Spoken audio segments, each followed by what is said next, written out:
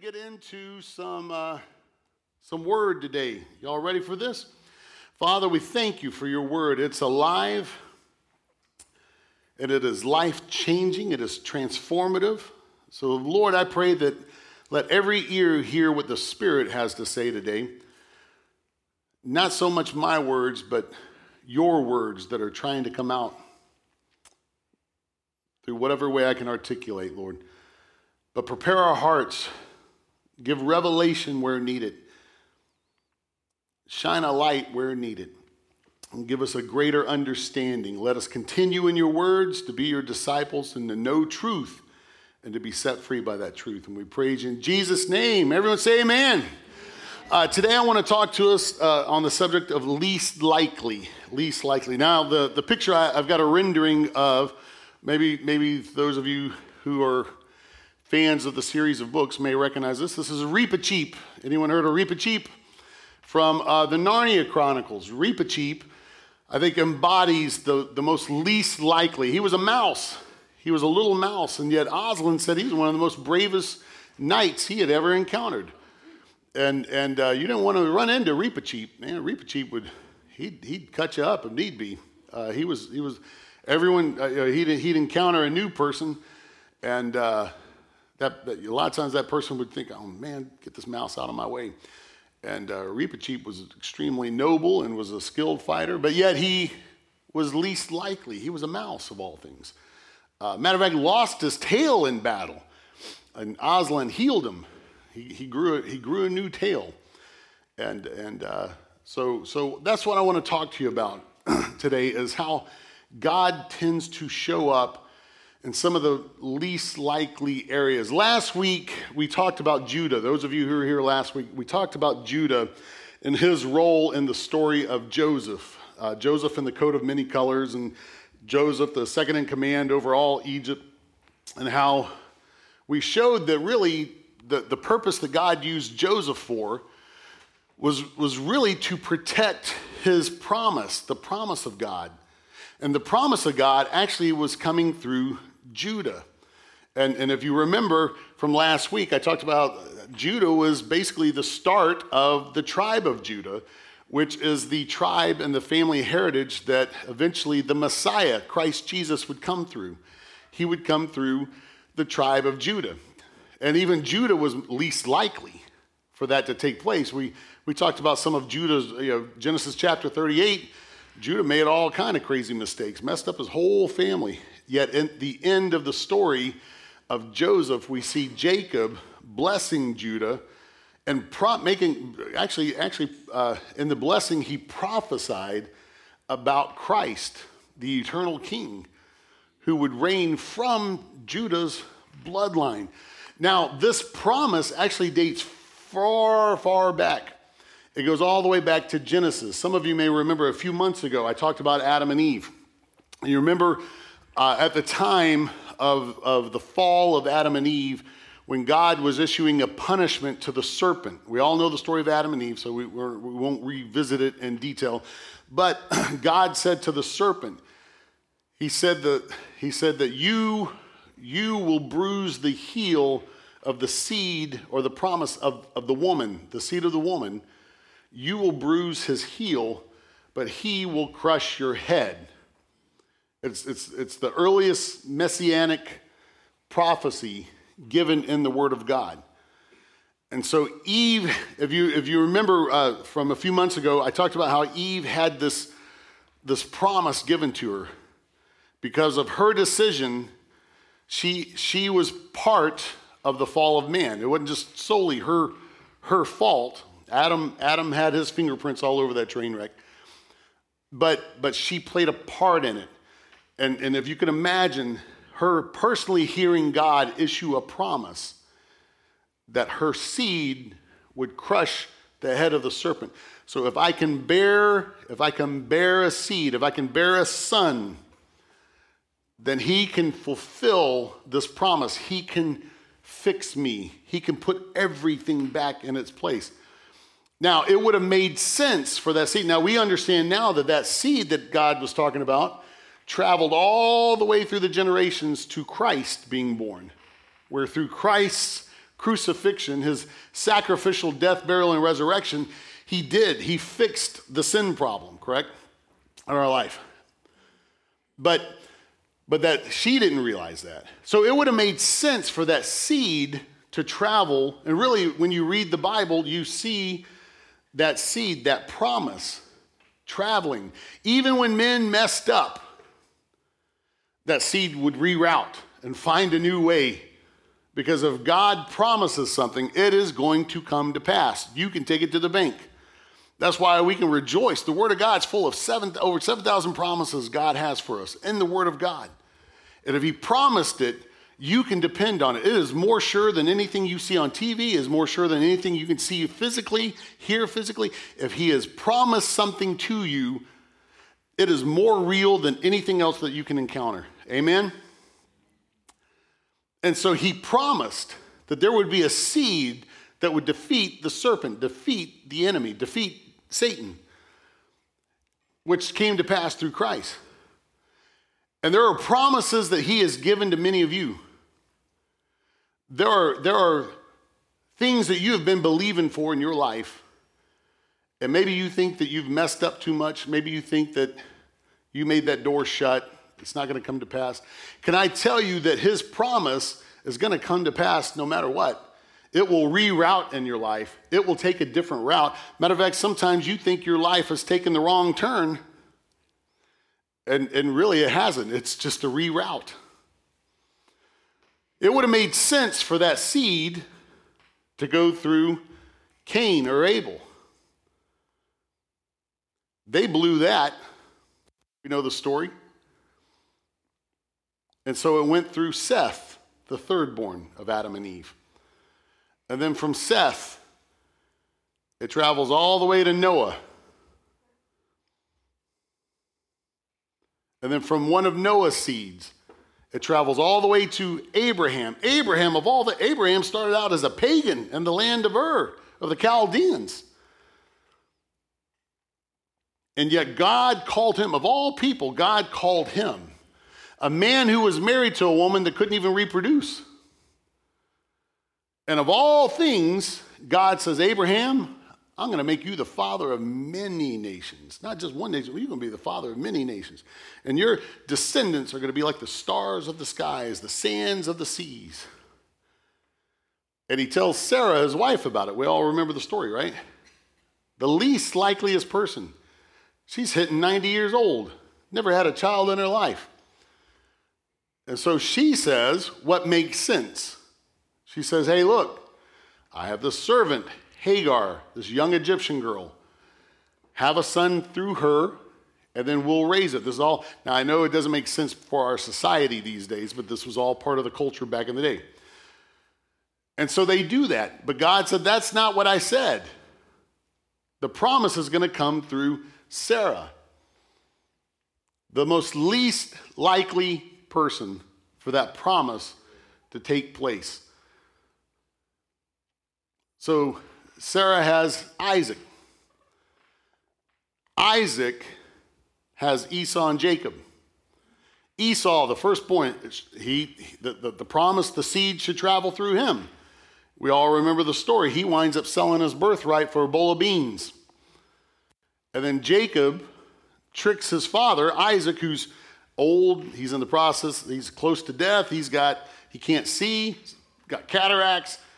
He tricks him into thinking he's Esau. So he blesses him with the birthright. Now Jacob is on the run. And this is where we're going to come in with our scriptures. Jacob's on the run. And he goes down to Laban's house, which is his uncle, where his mom came from.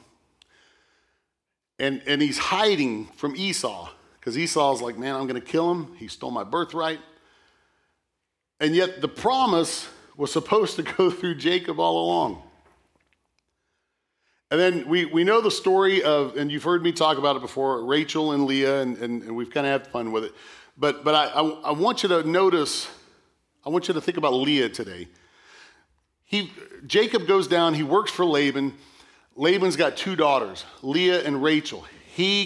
Like Rachel catches his eye, he is smitten with her, the younger of the two daughters. He says, Laban, I want your daughter's hand in marriage. He said, okay, work for me for 7 years. And so they 7 years passed. The Bible said it seemed like just a few days to him. He was so in love with Rachel. The name Rachel means lamb. And it means, so she was very sweet and gentle. Leah, the name in the Old Testament, actually means weary, tired. The Bible says she was tender-eyed. So you have a beautiful sister and one that was not attractive to Jacob, did not appeal to him. He worked 7 years, and Laban winds up tricking him.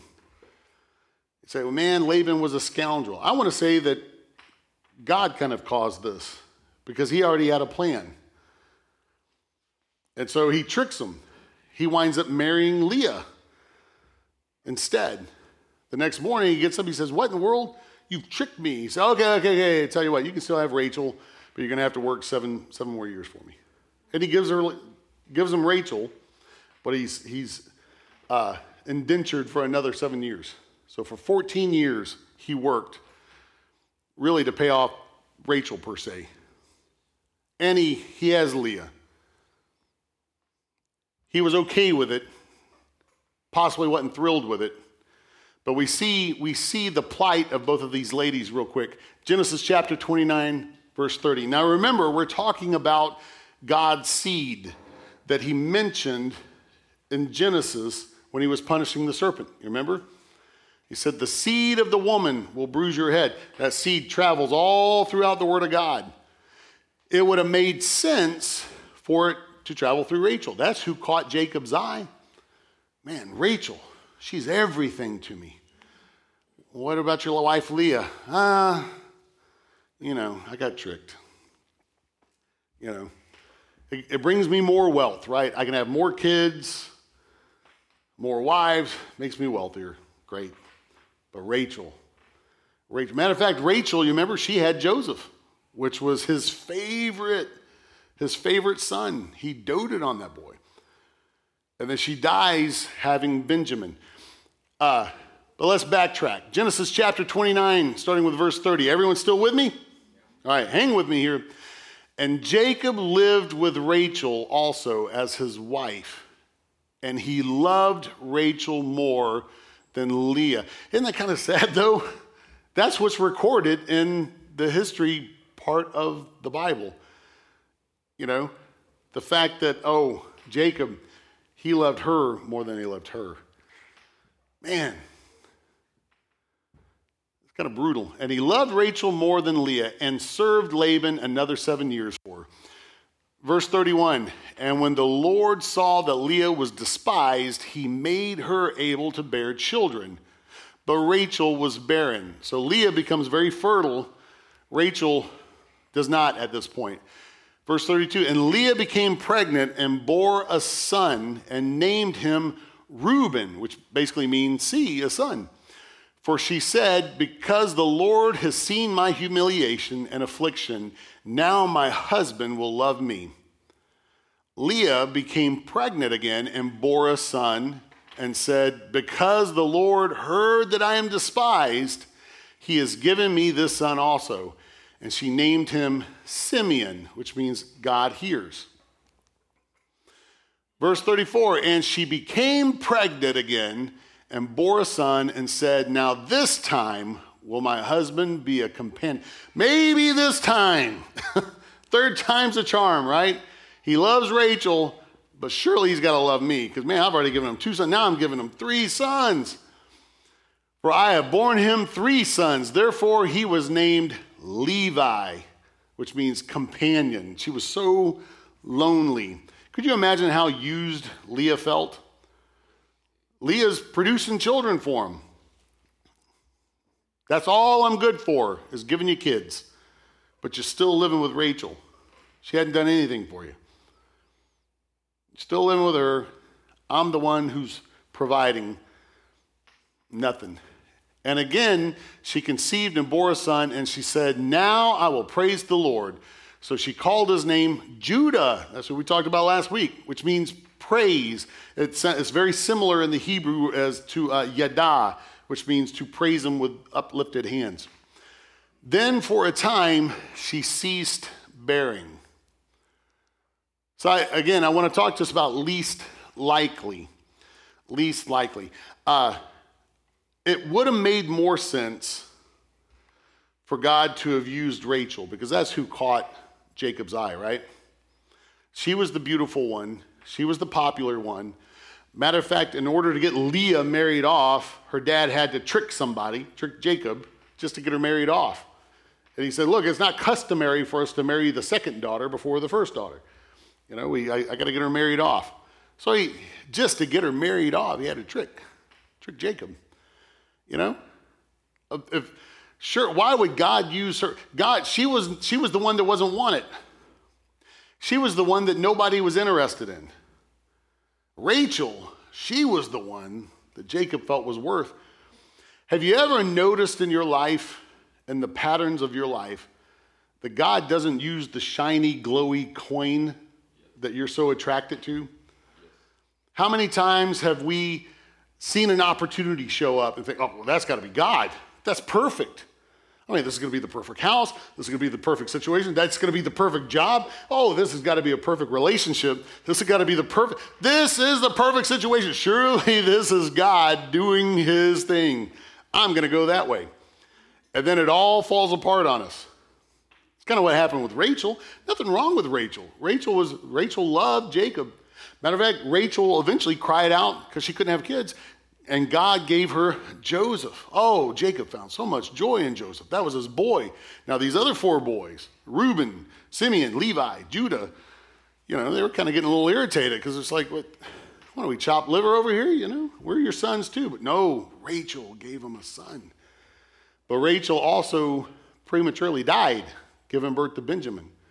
And that's why sometimes things that seem so perfect in our life that we think, this has got to be God. I mean, look, this is perfect. Oh, I love this. This is wonderful. And then all of a sudden it turns out to be very temporary in our life. Or it blows up. Why? Because God really doesn't care about shiny, impressive things. Sometimes God will use the least likeliest thing. See, the seed was never, the promised seed was never meant to pass through Rachel. It didn't go to Joseph. Joseph didn't even have a tribe named after him. They split tribes up according to his 2 sons. It didn't go to Benjamin. It went to the middle kid. Now, Leah is credited with a few more sons, but they came through one of her servants because she wasn't having kids anymore. So she said, hey, take my servant, have some more kids. They credit it basically to her in the lineage. But Judah, he was the middle kid. Anyone here the middle child in your family? I remember my brother used to always fuss about, I'm the middle kid. Nobody loves me. Whatever. He didn't realize he was the Joseph of our family, man. My parents, he walked on water, They didn't like Dave to even get wet because Dave made a mess. So of all things, it was the middle kid, right? The middle kid that gets looked over all the time. Judah. It would have made more sense, the more likelier one would have been Reuben, the firstborn, because the firstborn gets all the birthright and the heritage, all that. So God used the least likeliest wife and the least likeliest son to pass on the promised seed. Christ didn't come from the tribe of Benjamin. He didn't come from the tribes of Ephraim and Manasseh, which were Joseph's 2 boys, or Simeon or Reuben or Levi. Levi, that would have made sense. All the priests came from the tribe of Levi. Moses was from the tribe of Judah. One of the greatest leaders in Israeli history. Moses came from the Levitical tribe. No, the tribe of Judah. The least likeliest of the least likeliest. Just because something isn't working out in your life because it was so shiny, it made the most sense. It seemed like the home run, the shoe-in. Don't be discouraged. Take a step back and understand God is still working in your life. His promise is still going to come to pass. It may just be in the least the part of your life that you think, oh, yeah, whatever, I'll get to that. Yeah, maybe. I don't know about that job. Maybe that person's got something that I can glean from, but overall they're kind of weird. Those type of situations may be the very place that God is working his promise. Anyone ever encountered that? Because we do have a crazy God. The Bible says he calls the things that aren't as though they were. Hey, Gideon, you mighty man of valor. Gideon's hiding, threshing wheat in a wine press, hiding from the enemy. And the angel shows up with a message from God, calls him a mighty man of valor. In the middle of him cowarding. Mary, hail, you blessed and highly favored woman. You're going to bear a son. She was a teenager, had never even been with a man. Yet she wound up having the Messiah when the Holy Spirit came upon her. Said, I've never even been with a man. What do you mean? Because God calls the things that aren't as though they were. Say, that little area of my life, there's no way that God's going to do anything with that. This makes more sense. It's more shiny. It's more pretty. It's more attractive to me. It makes more sense. But God calls the things that aren't as though they were. He's always contradicting things, right? If you want to have life, you got to lose your life. If you want to live, you got to die. That's his whole concept, To have a priceless pearl, you got to sell everything to have a pearl. So if you want to have wealth in the kingdom, you give it all away. That's the kind of God we serve. He takes the least likeliest route. It would have been a lot easier for him to lead the children out of Egypt. For him to smite Pharaoh and just let them do a straight beeline. It would have taken them about 2 weeks to get to the promised land, literally. If you look at it geographically. Instead, he lets them go on this 40-year trek. And he plays games with Pharaoh. The least likeliest route. The least likeliest plan. Yet God used it. I see it over and over and over. If you are believing for God to move in your life in a particular way, and you want to throw in the towel because everything that you think, oh, well, this is it. Oh, this has got to be it. Oh, that's got to be God. And it just keeps blowing up in your face. Don't get upset about Rachel. Understand that maybe God is using the Leahs of your life. The least likeliest corners. The least likeliest efforts. And I want to point something out, and I'm wrapping up here. I had never seen this until Friday. I was going back over my notes and rereading this story in Genesis. Leah starts having, God blesses her. It says that God sees that she's rejected. She starts having kids. Now, I want you to understand what I believe is a doorway to your promise, and a doorway to your purpose, and a doorway to the seed that God has planted in your life to come to fruition. Whatever your purpose, your destiny, your call is in his kingdom. This is one of the doorways. She has Reuben, and her response is this: God has seen that I'm unloved, and he's given me a son. Maybe now my husband will love me. And then he gives her Simeon. God has heard how rejected I am. Maybe now my husband will pay attention to me. Gives her Levi. Oh, God has seen how lonely I am. Now my husband will want to be my companion. The seed didn't travel through any of those guys, but the seed came through Judah. I want you to notice her response. Up until now, every time God blessed her, she talked about her circumstances and her situations and where she was in life and what she felt she was labeled. I am rejected and God has blessed me. Maybe now this will fix me. But with Judah, it says again, she conceived and bore a son, and she said, she didn't talk about her circumstances. She didn't talk about her situation. She didn't talk about the labels people had. All of her life, it's, oh, Leah, she's the sister that kind of got the weird look. I don't know if we'll ever marry her off. Poor Leah. She didn't talk about that. All she simply said, in the midst of her circumstance, in the midst of her rejection, in the midst of everything not going her way, all she said was, now I will praise the Lord. So she called his name Judah. In the midst of where she was, I'm sure she still wasn't happy about being rejected. She wasn't happy about playing second fiddle to her younger sister. She wasn't happy at the fact that Jacob, even wasn't paying attention to her.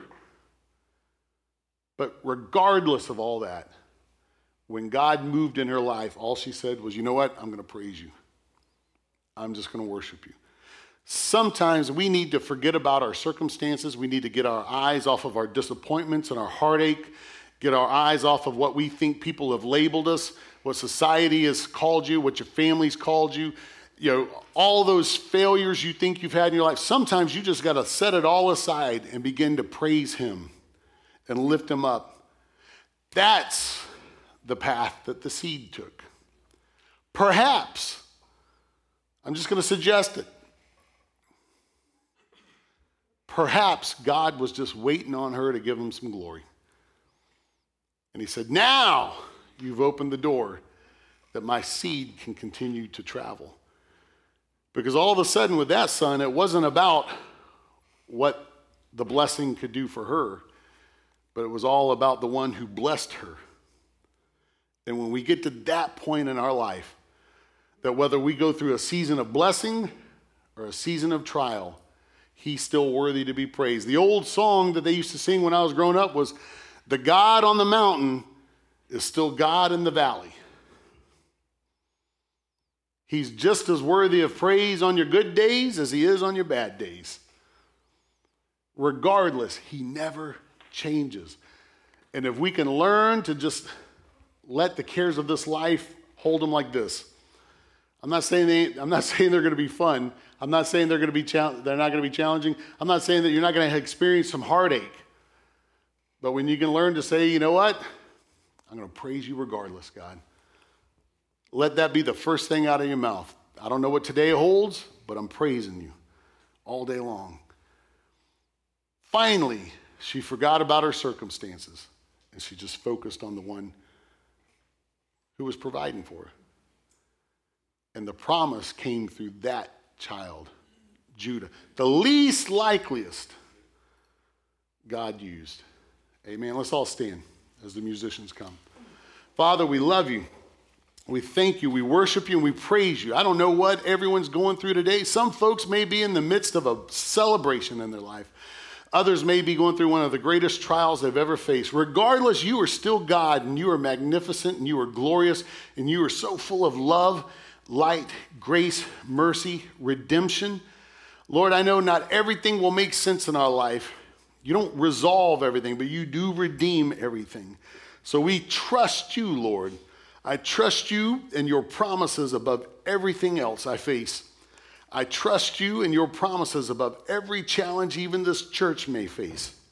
I trust you and your word more than what I hear on TV, more than what I see on the internet, more than what I hear from neighbors or I see with my own eyes. I believe you, period. I thank you, Lord. Reveal your ways in the least likeliest areas of our life. And we praise you today in Jesus' name. Everyone say amen.